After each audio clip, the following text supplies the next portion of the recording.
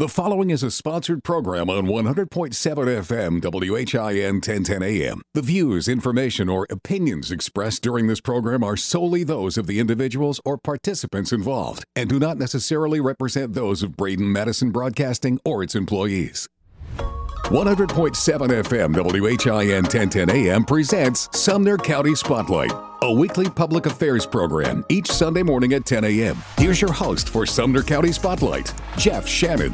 And good morning, this is Jeff Shannon, and welcome to Sumner County Spotlight, a weekly presentation here at WHIN. And, you know, we like to point out people that are doing great things in our community here in Sumner County and Hendersonville and Gallatin. And it's amazing the people that you run into and then you get referred to and you find out about folks that are doing great things, because if you're doing something good, people need to know about it.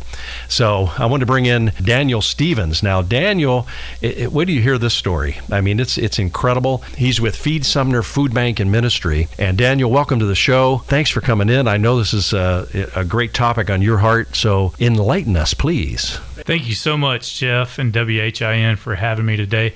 I guess the big question is, where do we start? Do you want me to go back to kind of the law enforcement, the military, how we got to Feed Sumner? I think that'd be good. I think let's give them your background and just kind of make it like your journey to get where you are right now. I did 13 and a half years in the military, 11 years in law enforcement for the Hendersonville Police Department here in our lovely city of Hendersonville, Tennessee. About the 10-year mark with the police department, I started getting burnout, you could say. Mm-hmm. My heart started changing. My heart started getting a lot softer. I started seeing needs in the community that I couldn't really fulfill doing that line of work. And all along, the Lord had been preparing me to step into ministry. I just didn't know it. I went to school when I was 20 for youth ministry. Did a lot of worship stuff in churches. Thought that was going to be the avenue I was going to take after a lot of poor worldly choices. It wasn't the time or place. Young people don't do that. No, not at all. Not at all. And crazy thing is at 38 years old, I've never stepped into full-time ministry. And the Lord gave me the opportunity finally at 38 to actually do that. Yeah. And so super excited to be a part of Feed Sumner Food Bank and Ministry and what we're doing and hopefully what we hope to do here in the future very soon. So you live here in Sumner County. I do. And you know, you have so many great nonprofits here. And on this show, if people listen, they know we love nonprofits. I mean, it is amazing how Sumner County and the people of Middle Tennessee come together to help folks when they need it, especially catastrophes, you know, tornadoes, floods. I mean, you can see it. You can see it all. And the churches are incredible how they all step forward and help folks. So with Feed Sumner Food Bank, let's give them a little history on that from Food Bank and how it got to where it is now. Absolutely. So James Gill and James Downey Bronner, they saw a need in the community. They went to, I believe it was Liberty Baptist Church. Once they started seeing the need within their community, there were actually people out there in Sumner County that needed food. And even 13 years ago, we're going through food insecurity just as we are right now. So one day, from my understanding, they just kind of started trying to get money in and raise money to be able to provide meals for these people. Eventually that turned into Sumner County Food Bank, and it continued on for around 13 years until James Downey Bronner and James Gill, they were just getting too old to be able to handle it themselves. And that's about the time they said, you know, we're going to have to give this up. And fortunately, First Baptist Church Hendersonville heard about this opportunity and said, this can't happen. They're feeding X amount of families throughout Sumner County, and First Baptist Church Hendersonville came along and acquired a lot of what they had and then turned into its own separate entity, Feed Sumner Food Bank and Ministry. Well, you know what, and it's a sad thing to say that here in the United States of America that we have people that, especially now, with the price increases, they can't afford food. I mean, I was blown away the other day going to the grocery store and looking at the prices of how things have increased. I mean, just here recently. I mean, it is, I don't know, it's unacceptable, but absolutely, what can you do about it? Absolutely. And that's one of the things that we're here to do. Per Second Harvest, this just came out recently, 1 out of 8 Tennesseans are dealing with food insecurity right now. And if someone doesn't know what food insecurity is, that doesn't mean they're poor or they're in poverty. That just means they have unreliable access to food, whatever that may look like. So that's 1 out of 8 Tennesseans, which comes down to 12.5%. I'm not a mathematician. It took me a while to figure out these numbers. We've got about 190,000, probably more people living in Sumner County. That was from Wikipedia, so back in 2020 or 21. And with 190,000 people and using that 1 out of 8 ratio, it's estimated that around 2,300 people right now, if you were to combine all that data, are actually falling into that food insecurity portion. With inflation and everything right now, I would say it's higher, if not double. So how does Feed Sumner get this food to them? Can you make deliveries? You know, I know there's some nonprofits we've talked to where they will go and deliver meals to folks that maybe can't get out of the house, or maybe they just don't have transportation, or they can't afford to go anywhere. Yeah, so that was one of the first things that I mentioned actually before I even got hired and I was going through the process is, okay, well, this is the way they did it at Sumner County Food Bank, which was a normal food distribution where you would drive up, you would give them the food, and that was that. I thought, well, why can we not deliver meals to people's homes? So now we have our distribution, which is the second Saturday of every month from 8 to 12, but we've also went ahead and started launching, and it's in its pilot phase right now, is what's called our Feed Sumner at Home. And we actually, during our last distribution, we just got the opportunity to deliver to 6 different families. I know that's not a big number, but like I said, we want to slowly scale it. That way we can make sure that we sustain it and we're doing things right. But those 6 people were able to spend time with them. People were able to pray for them, and people were able to give them the food and necessities that they needed and they were longing. You're down in Gallatin. That's on what, Gregory? Correct. Gregory It's Drive right down beside there. the airport. Right by the airport, so Yes, people sir. get a reference on that. So if they wanted to come and help out and volunteer, they can get a hold of you. Absolutely. So all they have to do is they go to feedsumner.org. Doesn't matter what age group that you range in. Doesn't matter how young or how old. You can sign up online, and we will make sure that we find a spot for you at Feed Sumner. Absolutely. Food Bank. Now you say once a month you have the distribution, like on the second Saturdays, you said? Correct. Second Saturday of the month. So they can come and just help pass out food so people can drive up. Absolutely. And Absolutely. load up. Now, let me ask you this. How would somebody sign up to serve? So just contact you? You go through a background check or anything? No, so they don't have. Now, there are certain aspects of the food bank and ministry where they would have to have a background check. Sure. We've been very fortunate that we have more volunteers and not enough volunteer opportunities. There are some things that need a background check, but for the most part, if you come and want to serve, you're going to be able to come serve in some sort of fashion. Right. And I think it's a great way for parents to teach their kids. Now, what kind of ages can volunteer over at Feed Sumner? So we do have some restrictions. Okay. We have a restriction that they have to be 12 and up unless otherwise noted, but we're kind of shifting that. It is a warehouse environment, so we weren't sure at first really what we were dealing with. Now that we've had about 4 or 5 months to kind of figure things out, we're starting to lighten things up as far as how things are going to particularly be ran. I think it's extremely important when you've got parents in there that are serving, that they have their kids in there serving and they're getting the opportunity to serve as a family. So we've had kids. I mean, I've brought my 6-year-old daughter in there before and said, do not move, stay by mom. This can of green beans go in this box while it goes down the conveyor belt, or something as simple as, a child coloring a picture and then sticking it in the box, once it gets to the end of the line. No, and things that's like a great that. idea. So we're really trying to brainstorm and trying to figure out ways we can get all age groups involved. Some of the duties would be packing boxes, handing product out in the distribution area. Yeah, exactly. So we have a couple different things on the distribution. So we have the sign up people. Those are the people that are actually going out there, signing up the guests, getting their information. We don't require anything but some type of proof of Sumner County residency. So that could be a license, electric bill, a phone bill, anything, just something to prove to us that they live in Sumner County. You have that person that gets their information. All we ask for is their basic name, their address, and then we ask for their phone number. We may ask how many people are in their family and the kids' names, and that's pretty much it. Yeah, they sign a waiver as well, I'm sure. But yeah, I mean, I think it's good to teach the kids that this is important. Correct. And it's okay to go out and help people. Absolutely. You know, when the volunteers come in and in a warehouse type of situation, they have all of this food. Where is this food coming from? So we're partnered with Second Harvest. Okay. The majority of our food we purchase through Second Harvest.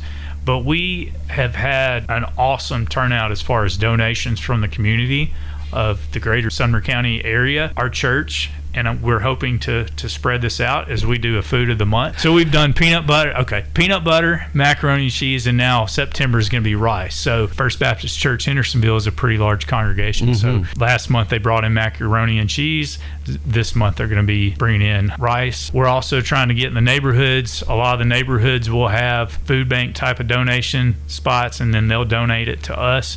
So we also take outside donations. Could you reach out to like these large subdivisions that have 600-700 homes in there? So shout out right. to Durham Farms. Durham Farms did something really cool. I think they did it maybe the last couple years, but they took the streets and they split them up. And so when they took the streets and split them up, they like competed against each other to who could give like the most food. Yeah. And that was really, really cool. Durham Farms has an awesome like community and neighborhood morale, getting people together and stuff like that. So it'd be really cool to see that spread throughout the community. And next thing you know, I don't know, maybe Durham Farms can compete against Windcrest, or something crazy like that. Yeah. I mean, so you just give like boxes there for them to drop off their food items? So usually what they'll do is they'll provide and we'll just come pick it up. We've got a big box truck with some happy face kids on it, and we'll just come pick the stuff up whenever they collect it. Yeah, I guess if a group wanted to volunteer, they can come in as a group. So let's say a church group, they're listening, say, hey, we can get together and let's go help out, or different organizations, the Rotary Club, or so on and so forth. Yeah, so Beta Club from Hendersonville High School, they reached out to us and they just came down and they served Saturday. They did 300 snack bags, which was really, really awesome. That's the first time we've had like a high school type club in there. We've had the Gallatin Cotillion Club, Junior Cotillion Club in there. And then we've had other clubs acquire to want to come in and serve again. Our biggest thing right now is making sure that we can find more volunteer opportunities, because people want to jump on it so quick and everything, but we got to make sure there's more to it than just the distribution, and we're working on that process. Right. Well, and you want to get the food out there. You don't want it sitting in the warehouse. Absolutely. We want to distribute this, where it needs to be, and you'll cover all of Sumner County. Correct. Yes. So even way up in the country. Way up in the country. We have done satellite distributions. We've done satellite distributions at Crossroads Church and Westmoreland. We've done that twice now. Anytime there is a fifth Saturday in the month, we'll shoot up to Westmoreland, because there's a huge need up there in that community, and we'll go up there and we'll serve that community. Well, it's a great thing that y'all are doing, and I think it's great for the community. Hard to believe that we have a problem like that in this day and time, but it's great you have organizations like Feed Sumner to do that. So, hey, we got a lot more to talk about. We're going to take a break, and we'll be right back with more of Sumner County Spotlight. 100.7 FM WHIN 1010 AM presents Sumner County Spotlight. Here's your host for Sumner County Spotlight, Jeff Shannon. And here we go on this Sunday morning, back at Sumner County Spotlight. I want to let you know that we will have this on podcast, and it's cool to listen back on. And you can rewind and go forward and, save it for all time. But it's at WHINradio.com, and go to the podcast tab, and then you'll see Sumner County Spotlight. It's going to be a great show, because we're talking with Daniel Stevens right here with feedsumner.org, and it's a great organization. It really helps our folks out here in the community. Now, we were talking before that we have a lot of people that like to volunteer. Do you have recurring volunteer needs that people can jump in on? We have cleaning, janitorial. Yeah, janitorial. So we have cleaning, office cleaning, and typical warehouse cleaning the trucks. We're forming some other teams right now to kind of head some of those things up, but those are the reoccurring. I saw this, writing encouraging notes. How cool is that? So you just, like, even the kids can draw pictures, and that just makes people smile. We notice that people love getting just a little bit of hope in a box.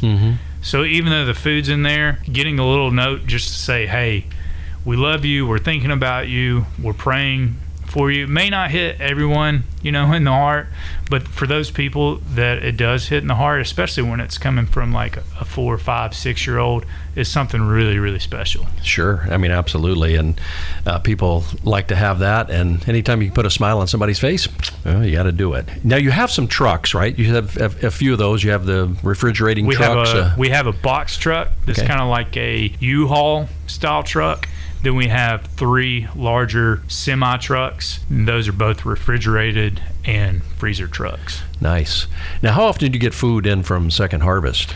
We usually go once a week or once every other week. Okay. So ranges from twice a month to 3 times a month, usually on average.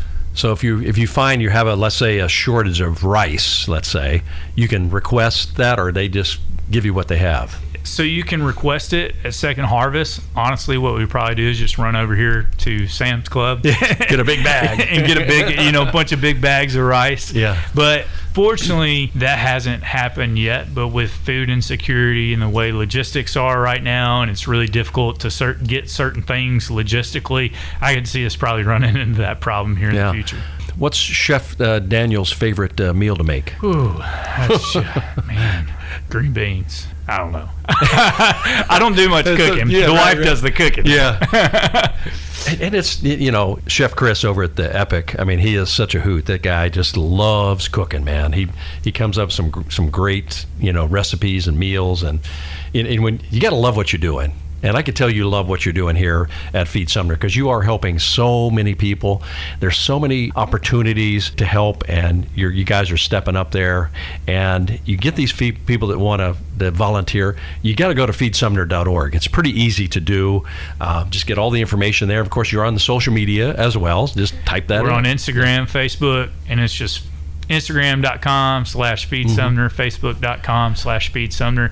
You reach out to us if you're having difficulty with the website. Just give us a call on our phone number, 615-348-4470, or reach out by email. It will make sure we get you connected with the volunteer opportunities. Absolutely. Now, you have this guy working down there. I've heard some things about him. Yeah, that guy's loud. Alex. He's camping out in Yellowstone, right? Yeah. You hire the guy, and then he goes on vacation for 2 weeks. Well, and so I'm stuck doing all the work. Can you believe that? Well, we're going to have to bring him in here and give him a talking to. Let me tell you, I said all that, but so what's really cool about Alex is Alex has been in ministry for 40 years and was living in Virginia. They were having a grandchild. He and his wife were moving down here. They moved down to Hendersonville. Wife, as he will self-admit it, that she's the breadwinner. So she said, well, honey, you can take a little time off. He said, I really want to look for a pastoral job, but if I don't find one, I can't just sit here and twiddle my thumbs, because that's going to really look bad if I'm like twiddling my thumbs and I get an offer and somebody says, well, what have you been doing for the last 2 months? And well, nothing, just looking for jobs. And he said, so I really wanted to find somewhere I could serve. And literally the first day, I'm sitting in the truck talking to my boss, driving down to the food bank, haven't even seen the food bank yet. He says, hey, you need to connect with this guy and email this guy and talk to him, because he sounds like he could be a huge asset to Feed Sumner. Not thinking anything of it, just simply volunteer opportunities. He was there almost every single day with me for a month. And just knocked it out of the park. I mean, it was amazing, and it was a no-brainer that when it came to hiring somebody, and then him being in ministry for 40 years and being able to help shepherd the ministry, it was just like, how could you not hire the guy? Yeah. So Alex York, you just had your shout out. Yeah. He probably won't hear it because he'll still be in Yellowstone, but he can listen to the podcast. He's out there playing with grizzly bears. Oh, well, that's great. Yeah, but he's an awesome guy.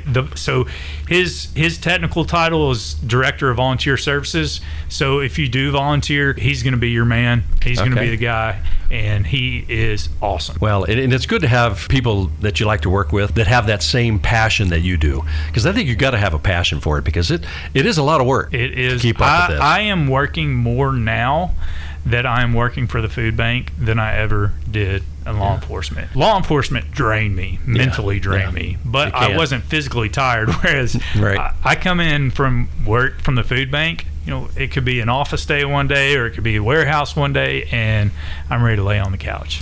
Well, I mean, some of these pallets are pretty huge. That's what you got the forklift for. That's right. What's funny is I had never driven a forklift before. No warehouse experience, no nothing. You have video of that, by the way?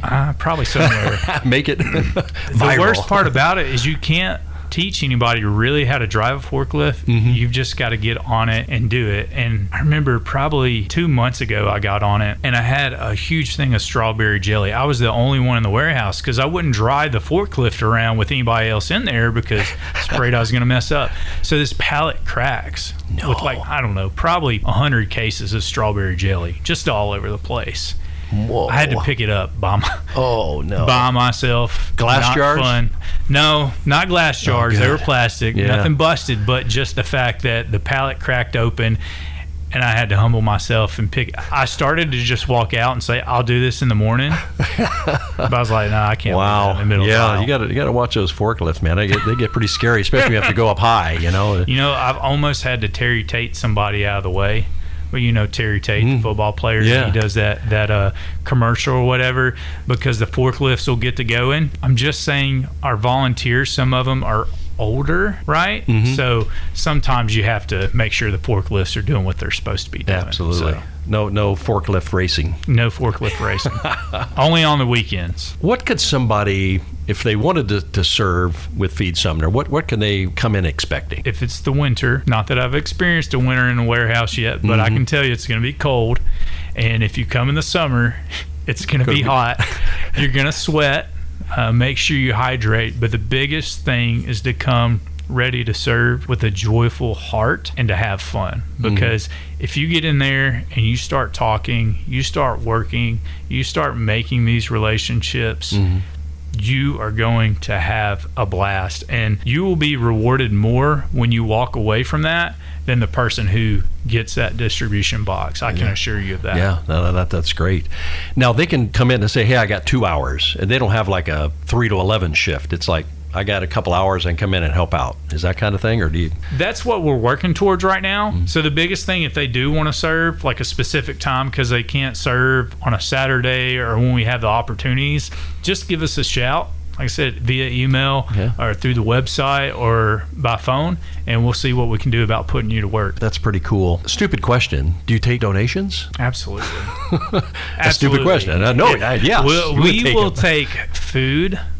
We will take monetary donations. Now, when you say food, you need non-perishable kind of items. They're not going to bring like raw chicken down there. Right. Don't bring raw chicken because we don't have a refrigerator or freezer just yet. But if you bring non-perishables, we can take any kind of non-perishables. All that we ask is that it's not expired. You know, it's not just because you want to rid your pantry of stuff that you don't want. Now, if it's good stuff, absolutely bring it. But what we've noticed is I think that people just use it as a place to get rid of their stuff that's in their pantry, and then it ends up being expired, and then we can't use it and have to throw it away. So, but we take those, and then we take monetary donations as well. Yeah, and of course the office is open Monday through Friday. Monday through Friday, 9 to 1. 9 to 1. So they can drop things off, drop a huge check by, and any of that, you'll take that right there at the office. Yes, sir. And so it's 1121 Gregory Drive in Gallatin, and that's out off Airport Road out that way. Right past, is it Cairo or Cairo? Yeah, I get that mixed up too. Yeah, right past there. Okay. Now, then you have a big sign. Is it pretty easy to see? We do not have a sign for Gregory Drive yet. Okay. But we do have a sign. Once you find Gregory Drive, you can't miss it. We're down at the end of Somebody the can donate a sign to you, right? We have it. We just haven't put it up yet because I'm not mechanically inclined, and the person who is in Yellowstone right now. All right. Well, he will be back. That's right. Wait till this list of things he has got to do when he comes back. Hey, real quick. So I know you have some opportunities coming up. So you have some events because you have to do these fundraisers, raise money to make this thing happen. So what do you got coming up? So a couple things I'm super excited about. The Chamber of Commerce in Gallatin came alongside us. They're handing over the Homer Bradley motorcycle ride to us. That will be our big fundraiser for the year. So going forward, it will be completely handled by Feed Sumner Food Bank and Ministry. Okay. And the thing I am most excited about is the alignment of several nonprofits and churches to do a Thanksgiving blessing. Wow, that's going to be huge. Do you want to know about the Thanksgiving blessing? Yes, tell us more. So Christ is Love Church, just over the way here, they have been doing a Thanksgiving blessing. Their community minister, Jacob Bell, reached out to me and said, hey, would you guys be willing to be a part of it? We sat down, and I said, well, why do we have to make it one location? Why don't we do a Sumner County Thanksgiving blessing? So we brought some nonprofits and other churches into the fold. We split Sumner County diagonally, and so we're going to be doing 4 simultaneous distributions, same time, 4 different places. One at Christ is Love Church, one at Feed Sumner Food Bank and Ministry, one at Gallatin First Baptist Winchester, and then one at Crossroads Church in Westmoreland. And I believe, if my information is correct, that will be on November 19th. Okay. And they can find all that out on the website, feedsumner.org. Yes. And, we'll have that in there. But wow, so I mean, it's incredible that, especially around the holidays, I think people, their heart kind of opens up a little bit more, especially around the holidays. So this would be a great time for people to first volunteer, correct, donate, go and help out. It's just going to make you feel good. How else can people help out? Prayer. People can pray for the ministry. Yeah.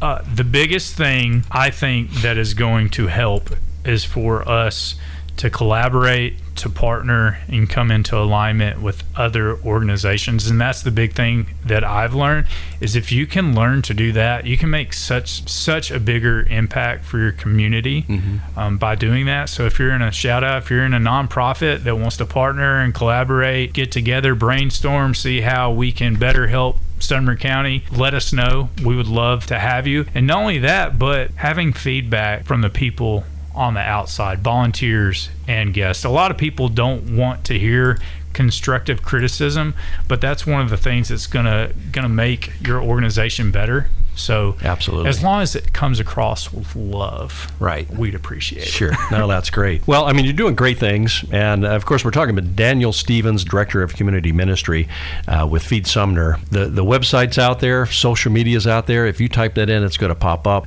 They would love your help, and I think you're going to feel good by doing so. So, Daniel, thanks for taking time to get in here. Now go work on those trucks. I appreciate it. Thank you, Jeff. All right, that's going to wrap up this segment. We'll be back with more of Sumner County Spotlight. 100.7 FM WHIN 1010 AM presents Sumner County Spotlight. Here's your host for Sumner County Spotlight, Jeff Shannon. Welcome back to Sumner County Spotlight. Your host, Jeff Shannon, right here this Sunday morning. And, Sumner County Spotlight is, I guess, formed to help highlight and bring focus to folks doing great things here in Sumner County. And Middle Tennessee has a lot of great folks that are doing great things. And one of the leaders on people doing great things, Senator Farrell Hale, decided, hey, let's go talk to Jeff and let's talk about a lot of great things. And you're doing a lot of great things up there, so let's get into it. Well, good morning. Thank you for having me this morning. I appreciate the compliments. I'm not sure they're all deserved, but I appreciate that.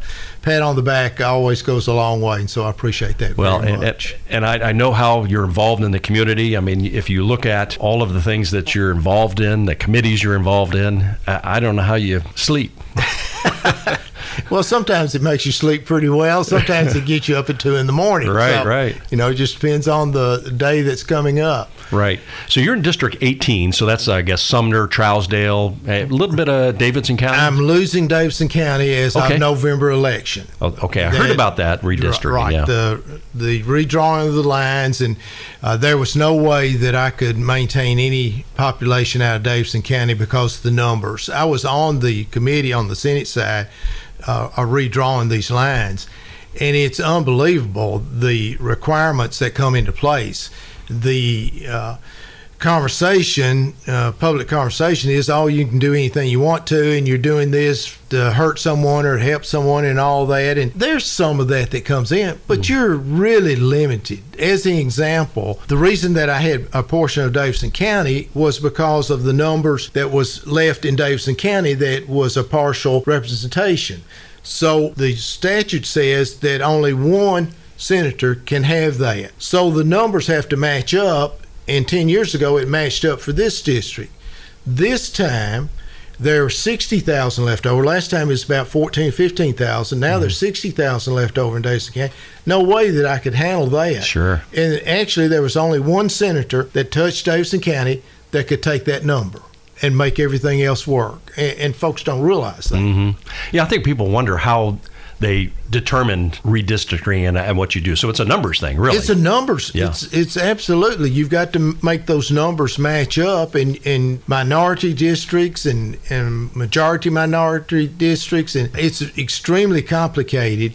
And of course, with our computers, it's all on computer now. You just, you punch in buttons and there it is. And here it is. And this is what you go with. Now, there's some play there, but that's not near what folks think there is. Yeah. I guess it really wasn't your ambition to jump into politics in the first place. It's just kind of something that you said, I got to do something. No, I didn't say I have to do something. You're wrong about that. Here's the story. I practiced pharmacy, independent pharmacy owner for 40 years, and Diane Black, a nurse in Gallatin, and we became friends through the pharmacy nursing connection, and we had a gift shop that she came in rather often and just became friends. And this is in 2000, and she is in the House at this time, the state House. And she walked in the store one day and said, I have turned your name in, recommended you to the Republican Party to run for the state Senate in the 18th district. And I said, you've done what? I just had no ambition of politics whatsoever. And some of that goes back to my childhood. My dad served one term on the county commission. I'm 7, 8, 9 years old, and we're at supper one night. It's time to draw papers to run again, and he's not doing it. He's getting phone calls asking him to run.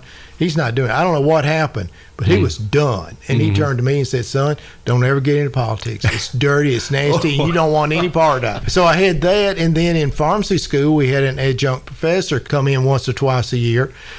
He was a salesman for E.R. Squibb and Son up on the plateau, and there was a pharmacy owner up there that had gotten on the school board, made some decisions that were not popular, and lost about half his business. Here I am in business. I'm keeping all my politics very close to the vest. Nobody's asking my opinion, and I'm not giving it, on anything. And so when she comes in, that is just beyond my imagination. How do you say no to Diane? I did. I did. No, I just can't. But by then, the Republican Party had my name. There you go. And they just kept coming back, and they knew my weakness. If good folks don't do this, who will? Right. Yeah, and they just kept hammering. I lost that race. I was naive enough to think that I could win, but there was no way I could win that race. But I learned more about myself than anything else in that process. And then 10 years later, this became available. Sure. And I had enough interest to pursue it. Well, and two, I guess one of the great benefits of that is look at all the great people that you probably would have never met. Oh, it's unbelievable. It's unbelievable that the folks that you come in contact with and the folks you work with, and folks will often ask my wife, what's the biggest surprise that you found out? That ask me or ask her, and she usually responds. She says, I was really surprised at how nice the vast majority are of the people down there. Sure. No, absolutely. She wasn't thrilled about me doing that. She's hoping that they'd treat me bad and I wouldn't like it and wouldn't be able to help, but it turned around the other way. Right. Well, being a pharmacist for, 40 plus years here in Sumner County the whole time. And I mean, this is where you are. This is your home, pretty much. Well, I had 200-300 people walk in the store every day telling me what's going on in the community. So I was well aware, more than I am now, to be perfectly honest, that when you've got seeing 300 or 400 people every day, you know who's expecting, you know who has terminal cancer. And some of the greatest honors that I've had while I was a pharmacist, and still do, but I've had customers ask me to conduct their funerals. Wow. and I've had employees ask me to perform their weddings. And that's a great honor. It really is. That is a great honor to be asked to do that. Sure. Well, and all this time, as a pharmacist, I mean, and being in business, there's a thing with business, and it becomes a very personal thing with you because you're their guy, But what do you think is the one thing you've learned from that experience that's helping you now? To listen to people. Mm-hmm. When patients came in the store, they came in there typically because they had some issue that needed to be resolved. Of course, a lot of it is refills and continue, but especially when new diagnosis had taken place, it was important to listen to those folks, not just give out information. Right. It's important to give them information, but you need to know what information they needed. And so listening, and I've tried to carry that into this position. Right. Well, I think a lot of people think of politicians, they just do that. They don't listen to us. Well, let me jump in here just a little bit. I've really had a hard time being identified as a politician. Kind of gotten used to that. But in pharmacy, it's one of the highest respected professions, if not the highest respected profession. Politicians, not so much. Mm-hmm. Right. That gap in between was a hard fall. Right. Well, it is one of the things that's I always ask, why would you do this? Yeah. Because it doesn't matter if you're right or wrong. Somebody's going to think you're wrong. That's correct. Yeah, it doesn't matter. It's 50-50. You just have to follow your heart and do what you think is the best for the constituents. That's what I learned in that first campaign. Yeah, is that you got to be true to yourself. You got to be true to what you say. You got to hold your word, and you're going to have criticism. And a lot of it's unfair criticism. True. In that all the facts are not being presented. Sure. Well, and I think that's in light too, especially in the past several years, right, with things being just fake and blown up and brought forward. But it is something that people, once they're around you, I think they understand your heart because you're real. You're not going to just say something to somebody and not even listen to them. You're going to take that into consideration. So you've been in the legislature how long now? 10 years. 10. That's right. Unbelievable that I've been there that long. Actually, I was appointed for 100 days. There was a special election. Okay. I did not run for that. Just a gut feeling that not the right time, but I did offer to serve for 100 days between when Diane resigned and the special election took place. Went down there just to kind of see what this is about. And interim senator has zero political power. Zero. You just don't. And we rely on the committee system. And so when a bill goes through, like the particular bill I'm talking about went through health 9-0, finance 11-0, when it gets to the floor, it's a done deal, basically. That because you're relying on those two committees to vet this bill, look at it, is this a good bill, and there's no objection to the bill, then you expect that to go through. Well, I saw that bill, and I knew it was a bad bill. It was a pharmacy bill. It had to do with pseudoephedrine at the time, which was a big issue, and I knew it was bad. Yeah. And I got up on the Senate floor. This toward the last of the 100 days. I got up on the Senate floor and spoke against the bill, and the bill was defeated and pulled and did not come back. And that told me, one, it's important who's there, and you can have an influence. Right. And that made me then want to run for the office after that. Well, do you see that a lot of these bills that come up are written in such a way that they make it so complicated? And they make it pages and pages, and is it hard to understand? You get frustrated by that, and you really can't get a real message for it. Yes and no. A bill that's real long is really difficult because you've got to try and wade through that. Don't confuse that with what takes place in Washington. A 20-page bill in Nashville is a long bill, and I've had a couple of those. Mm-hmm. And they are hard to pass because there's so much in there, and it may need to be. The simpler you make a bill, the better off that you are, and be straightforward. We have legal on the Senate side, of course the House does too, that actually drafts the language. Okay. And so there's legal experts that are writing up the bill. You give them the idea and the details of what you want.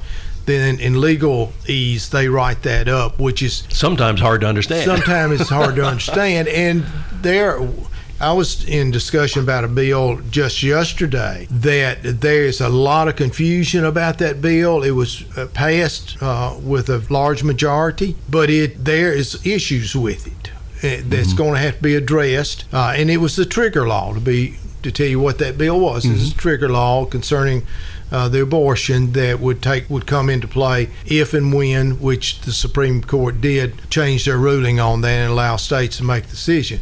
But there's some issues there they've got to be addressed that weren't addressed on the front end. Yeah, and I guess digging into you don't know how the rest of the folks are going to perceive that once it's presented. So when you get up to present a bill, and I guess that's what you would do is present this. It can be amended. I think is where you're headed to. Right. You've got on a committee.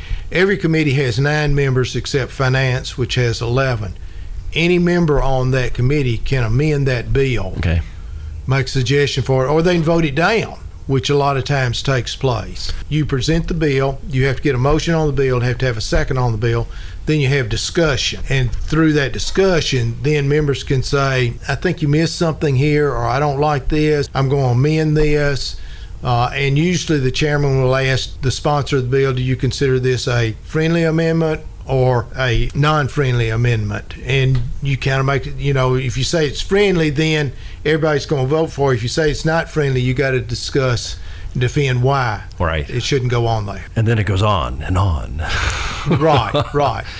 Well, we got a lot to talk about. We're going to take a quick break right here. On the next segment, we're going to talk about some of the things that you're passionate about, things you're working on, some of the things you'd like to talk about, let everybody know what's happening. So we're talking with Senator Farrell Hale, District 18 Senator right here in the state of Tennessee. So we'll be back with more of Sumner County Spotlight. 100.7 FM WHIN 1010 AM presents Sumner County Spotlight. Here's your host for Sumner County Spotlight, Jeff Shannon. And we're back with Sumner County Spotlight with your host, Jeff Shannon. We're going to continue our conversation here with Senator Farrell Hale right here. And I got to tell you, as people listen to the show know, Kathleen and I have adopted 3 children from the system, from the foster care system, would not turn back. I mean, it feels exactly like they were born to us. They're our children. I guess there's a lot of red tape in this when you're dealing with this kind of situation. And I know you're very passionate about this and the foster care and the adoption system. We were talking off air a little bit. This is a very deep topic, but you're working to do good things with it. We're going to do the best we can. I'm also an adopted parent. My wife and I adopted our 4th child. Our 4th child is adopted. Let me get that correct there. And she's like 35 now. Yes, I do have a passion for adoption, for foster care. It's a big issue with the ruling by the Supreme Court on the abortion. We're going to have a lot more children, I believe, in the foster care system, in state custody. The department is struggling right now. In fact, there's a lot of folks say that they're more than struggling, that they're not keeping up with where we are now. And certainly I brought a budget amendment last year to try and help the caseworker situation. Right. And that's one of their biggest problems. The caseworker load should be 15, at the most 20. Most of these caseworkers have 25 to 35 cases. There's no way for them to handle that. Right. And the situation was that they had 26%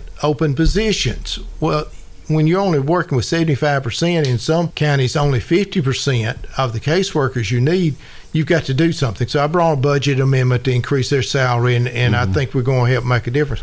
But that's only beginning to get us caught up. There's a lot more to be done with the adoption and with foster care and with DCS, Department of Children's Services.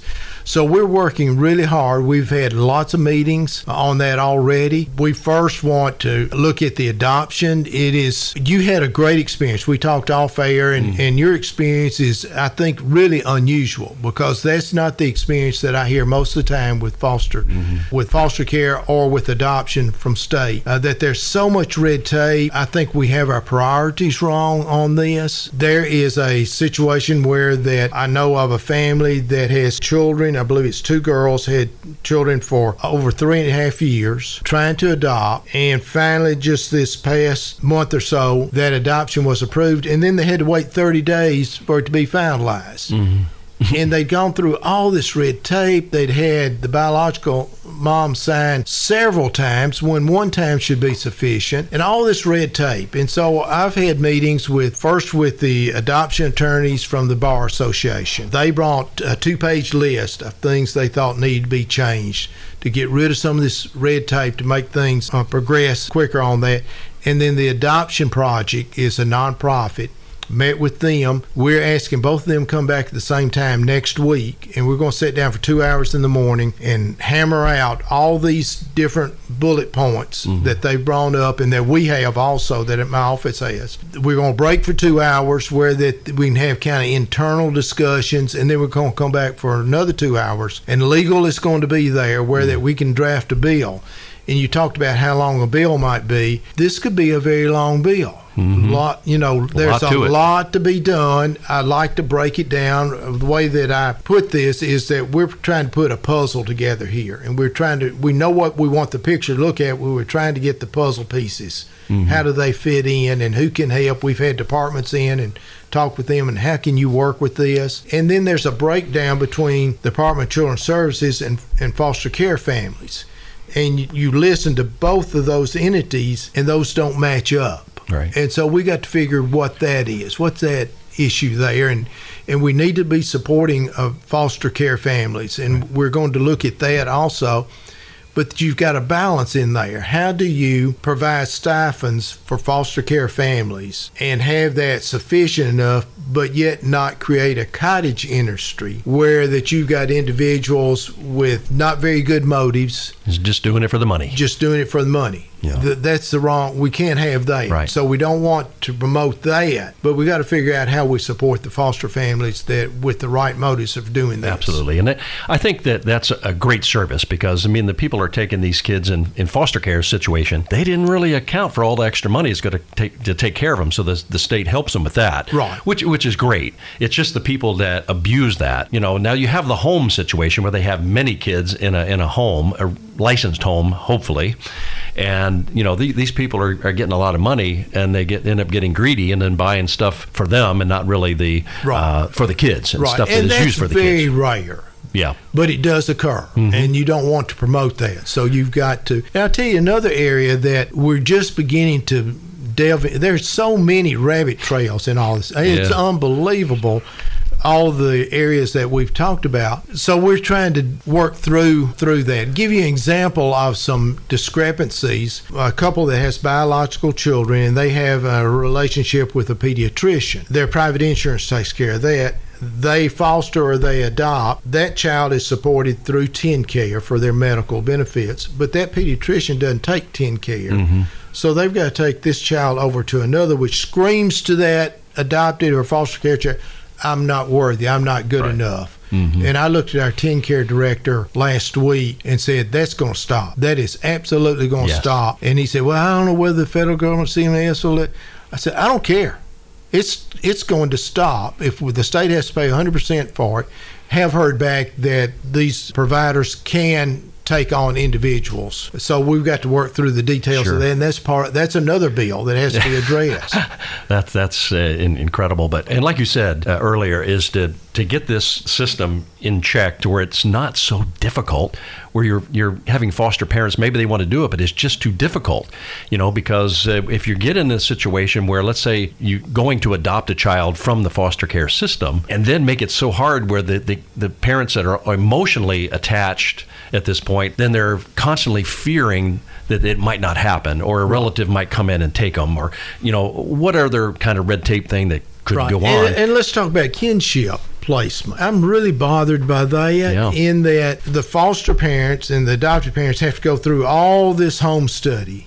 Kinship parents don't. And so what are you putting these children in? Just because they're blood kin, does that qualify that family to take this child? I don't think so. And that's a real thorny issue for a lot of folks, but we're going to have to tackle that also. And all this creates reoccurring funds. Now, I know everyone thinks that Tennessee is loaded with money. What we have is a lot of one-time money. We don't have the reoccurring, and if a recession hits, it's really going to be a different situation. So you've got to be really careful how you spend your money. But this is going to cost money. I've got to figure out where I can find in the budget money to cover this. Well, and it's very important that something like that happens, because I know even in the state of Florida, it's always been a caseworker overload, and you get burnt out. Yeah. And you're talking 25, 30 cases that they have to keep in touch with, and sometimes they're working a lot of hours. Yeah, and you never know when you're going to get a call in the middle of the night or what have you. So, well, my son worked for Camelot for a while. He no longer has that position. He's doing something else. In fact, that's a rabbit trail I won't go down. But he has picked up children at 11 and 12 o'clock at night, a family of 3 or 4 children. Where are you going with them? Well, you're going to your office, you're going to roll out some mats and cots, and you're going to sleep on the floor with them. And there were headlines in the paper about this. That was not a story. Right. That was exactly. for the media attention and to create conversation. That was not a story. And I be perfectly honest, I resent that type of media coverage that is depicting the Department of Children's Services in its worst light as they possibly can. And yes, there are some bad situations occur. Some of these children, a lot of these children, are in absolutely horrible situations, and some of them are going to go south. Yeah. They're going to go bad before you can do anything. Well, and the thing with them too, a lot of them, it's physical abuse, and the worst, mental abuse that they're having to go through. Right. Getting people that are trained that can understand that and deal with them appropriately, I think, is key. So, I mean, having the right training for these caseworkers, I think, is so important. But understanding that it's a hard job. Yeah. But the fact you got salary increases for them, I think it's going to help. And we got to increase that force because, like you said before, with the passing of the latest bill, I mean, there's going to be more kids in the system. I think there will be. Yeah. And we have 10,000 in state custody right now. 10,000 children in state custody. And we've got to, and some of those will never have a forever home, unfortunately, but we've got to turn that tide. Yeah. Well, and and as you're well aware, here, especially in Sumter County, we have so many great nonprofits that are doing so many great things for our foster kids and, the adoptive families and things like that. They're providing services, needs, gear, clothes, and backpacks. A lot of these kids don't have that. They leave home in a plastic bag with a few items in there, and that's all they have. That's right. But the nonprofits are really, I got to give them kudos. And anytime I hear of one, I try to get them on the show and promote what they're doing because they are doing incredible things. With the nonprofits as they are, and sometimes they get strapped and they're trying to get money. And there's only so much money that can be divvied up, but they are working quite well to do that. I just hope from the state level, and I'm sure that you're going to take care of that because you have that passion for it, and I think it comes across. We're going to do the best we can. Absolutely. We had up on my staff had a wall. It was probably a 20-foot wall covered with sticky notes, post-it notes up there of all the individuals we talked with and ideas and thoughts and concerns and problems. And I walked in that room, and it was just overwhelming. Just overwhelming. How are we going to deal with all this? Wow. And the honest answer is you're not going to be able to deal with all of it. So you've got to figure out what you can deal with and take care of this year, and then if you need to, you can come back next year. The laws as it pertains to the foster care system, is that relating or crossing over into the adoption system? I think that, yes, there is. Well, let me give you an example that we have come to find out, and I'm not real clear on this, but you have to go through like with Agape or Camelot or youth villages, they have their own set of regulations of home visits, that type of stuff, and then you have this for foster care, and there's not an overlap. If you do one, then you've got to do the other. Right. Okay, why are we doing that? And I understand why the nonprofits want to be able to set their own standards, but if you're going through that and it's a higher standard than the state, why do you have to go back through the state? That's that's red tape, that's bureaucracy. Right. And so those type of things need to be cleaned up, make it easier. Why are we doing that? We're penalizing, we're making it hard when we should be advocating and promoting rather than putting roadblocks. Yeah, and they can say, well, we're protecting the kids. Well, and I can understand that. You have things to protect the kids, but it's when you go to the extreme to make it so difficult. But are we protecting the kids when without any inspection, we're putting them in kinship homes that we know nothing about, right? And many times the parents, and I want to be real careful here, I want to be real careful. So just hang in there, folks, with what I'm about to say, is that these many times are grandparents of children that have become addicted or whatever. So what's taking place in that home? Now, Scripture talks about, this is where the clarification is, that parents are not responsible for their children's sins, neither are children responsible for the parents' sin. So there's a gap there that needs to be taken into account. We don't automatically say, well, the child that's raised in these children that's had them taken away was in a bad home, that's a bad place to go to. Mm-hmm. But at the same token, why are we not requiring some of the same requirements that we require foster homes and adoptive homes to be on these kinship placements? Mm-hmm. The kinship placement is easy for the department. Here you go, I walk away and wash my hands. And I don't mean to be critical of the department. I've had we're changing commissioners right now, mm-hmm. as of today, and the commissioner that's been there has been wonderful to work with. She has just put her heart and soul into making changes and making the department better. Mm-hmm. And we just have to continue that process. Well, I can tell you this, that the foster care system, the adoption system, all the kids in foster care are glad that you're in place, that you're being the voice for them, and that's kind of what they need. And we're so happy that you have this passion and all of the other great things that you're doing here for District 18. It's just incredible. We appreciate your loyalty, your service, and all of the great things that you're going to continue to do. Thank you. Thank you. I think Tennessee's in a great spot. Yes, and it's going to continue that because you're aboard. We've been talking with Farrell Hale, our senator here in District 18. Sumner, Trousdale, and part no longer part of Davidson County. As of November, we'll no longer have any of Davidson County. Yes, so Senator, we appreciate that. So that's going to wrap it up for this edition of Sumner County Spotlight. Check us next week, every Sunday morning at 10 o'clock, and on our podcast page at WHINradio.com under the podcast tab. This is Jeff Shannon saying, so long. Sumner County Spotlight will return next Sunday morning at 10 a.m. Thanks for listening.